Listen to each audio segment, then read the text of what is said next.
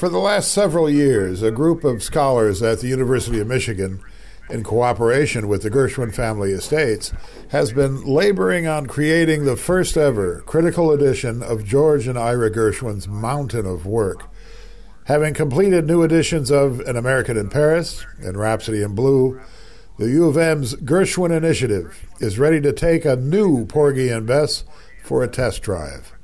Joining me now from Ann Arbor, our professor of voice, Daniel Washington, who has appeared on stage at different times in the roles of Porgy and Crown, and Professor Mark Clegg, the director of the Gershwin Initiative. Welcome, professors. Thank you so much. Happy to be here.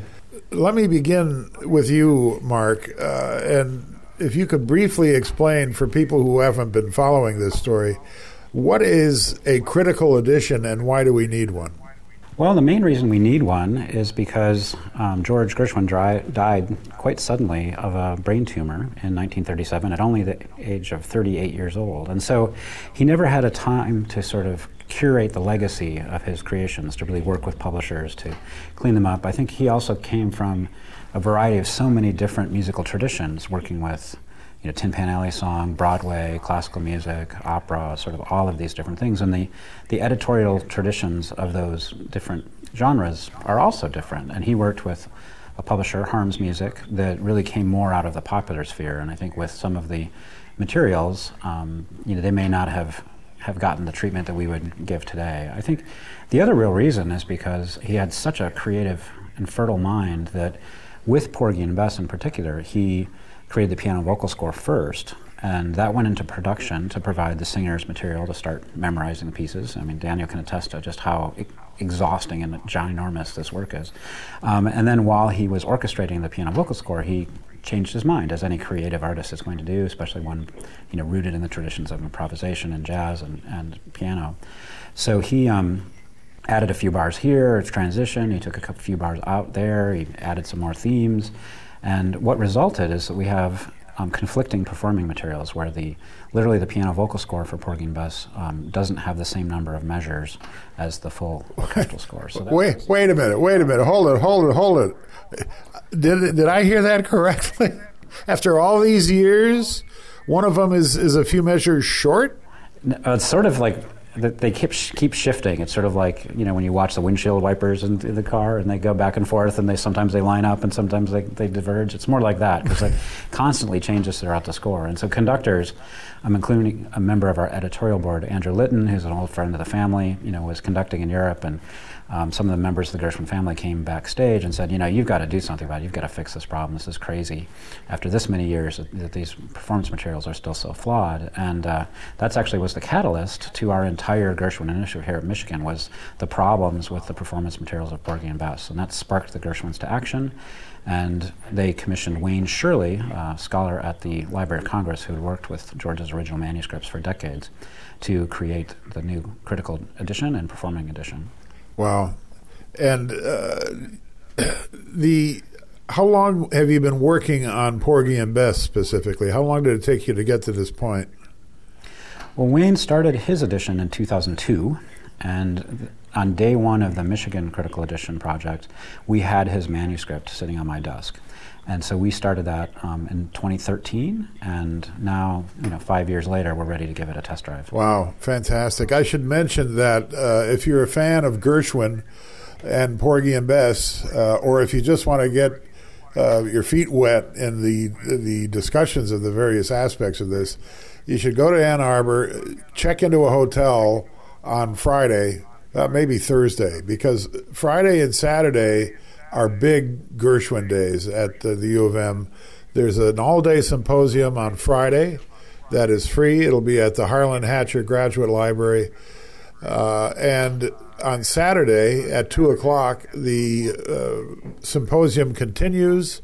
And then in the evening, a stage performance, no sets, just a lot of great music, the complete and new critical edition of Porgy and Bess in the Hill Auditorium at 7:30. So it sounds just fabulous. Well, one thing we just discovered learned is that the Detroit Symphony will actually be playing my new edition of American in Paris on Friday. So if you go either to the afternoon concert or the evening concert or check in on the webcast, you'll be able to have a whole Gershwin Critical Edition weekend.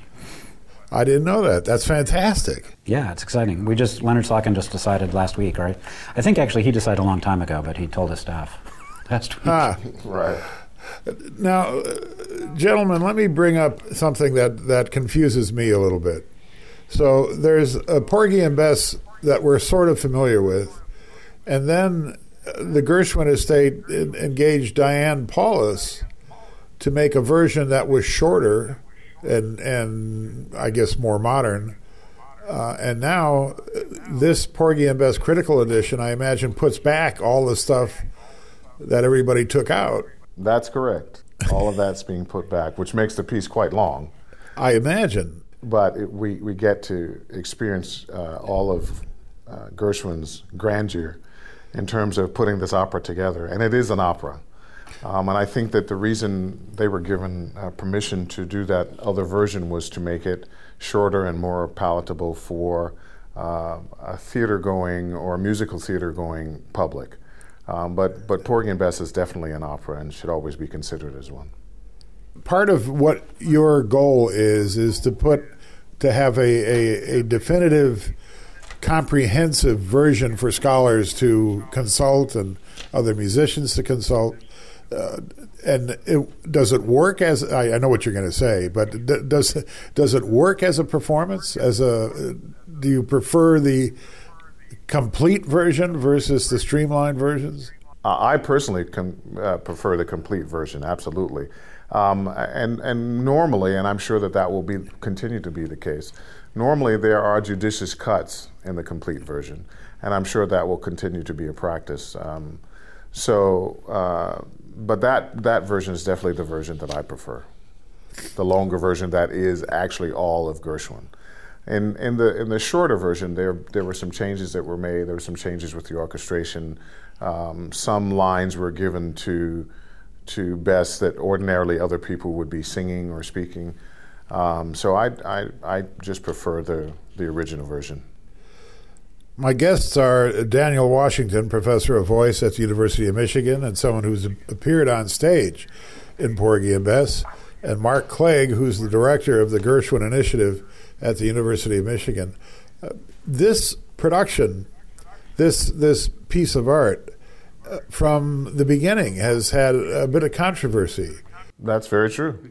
That's very true. And audiences and performers have had kind of a love-hate relationship with the piece. What's your personal situation? Well, my personal feeling about it is that it's a fantastic piece, and I think it's a wonderful example of American music at its best. I understand that some people think that the piece is a true representation of the African American community, but it, like every other opera, is a composer's version of what they think is typical for that culture. Just like Puccini's version of Madama Butterfly is his idea of what Japanese culture is like. And Gershwin did do his research. He spent a lot of time in Charleston, South Carolina, and the area. He went to churches to hear music from that area to get the style right. So he did his research. And I think that it represents a slice of African American culture. And that is its job. Its job is not to present African American culture as it's seen every day. There are some gritty parts to the opera, but I think it's Gershwin's idea of what the opera should be like. I find it to have a lot of the elements of any grand opera in terms of the conflict between the various people involved and the struggle to work out those issues. And I mean, let's face it, an awful lot of grand opera without the music would not be very credible. Right, exactly. I would agree. I mean, just the music really brings the whole opera together and brings the kind of human emotion and passion that makes this opera, I think, appeal to certain universal representations of just all human beings. And that's part of its power. I mean, for me, Porgy and Bess has a kind of activist core. I mean, in the sense of, I think George Gershwin had a story about America, and he thought that that story had to include and sort of come out of the African American community. It's a story that, you know, didn't get the kind of attention on the stage. There was a pretty strong African American theatrical tradition with, you know, pieces like Shuffle Along and stage works in New York in particular.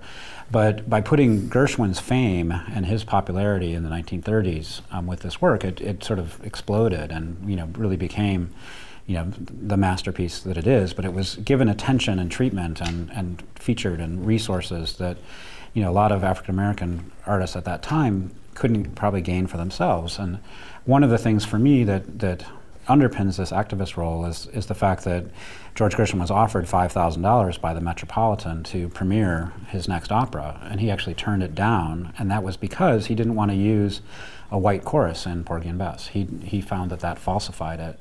And I think that's both a storytelling aspect, that he didn't want to perpetuate the blackface tradition of someone like Al Jolson, but also I think he really believed in the quality of the artistry that these performers could bring to the stage and wanted to give them a kind of platform. I think in some ways he was, I think, a little bit tired of telling the normal Broadway story. He wanted to have a different story to tell. But he did bring Porgy and Bess originally to Broadway, which I think enhanced the confusion of whether it's an opera or musical theater show. But it wasn't because he wanted to create something other than an opera. He wanted to create an opera. He wanted to bring American music into this tradition, but rather that he wanted to control the casting himself. He didn't want to turn that over to a large institution that was bound by contract to its chorus to use the, you know, actors that he didn't choose. So he really, I think, it's a kind of endorsement of the talent that he saw among these performers, that he insisted on telling a story that featured African Americans, but also featured their artistry to bring it to life. And for me, that is an incredible part of the story. Well, and by insisting on having singers of color, did this provide opportunities that might not otherwise have been there for African American artists? Absolutely, and it still is a springboard for some African American artists to this day. Most of the time, you get the opportunity to do this piece, and if you can sing Porgy, you can sing any major bass baritone role in the operatic repertoire. Really? So it is. Oh, absolutely, absolutely. So it's a challenging role artistically. I mean, just to be able to sing it. Absolutely, artistically, vocally, physically, everything that you can mention. Most of the time, Porgy is on his knees. So he's on his knees for 3 hours, and he has to act and sing and communicate and do all the necessary things that you need to do to portray the character with dignity. So it's definitely a role that once you get your teeth into, you know, it's a role that represents any grand operatic role. I personally have sung roles as varied as Don Giovanni and The Flying Dutchman, as well as Porgy and Crown and Porgy and Bess. So I'm a true example of what kind of voice should be singing that role. And I take it, Daniel Washington, that you rather enjoy singing these roles. I do. They're like I said, they're a challenge vocally, but also the opportunity to get to portray a role that has real meat and is three-dimensional, and that's the important thing that I think everybody should know about these characters and about any character in any opera.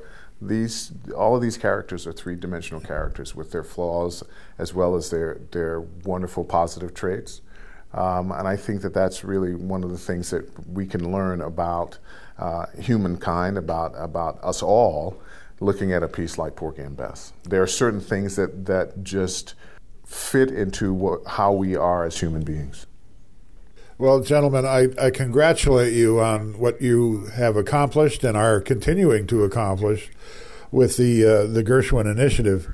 A reminder that all the issues we've been discussing here will be taken in depth at the symposium this coming Friday at the Harlan Hatcher Graduate Library Gallery in the Ann Arbor campus of University of Michigan.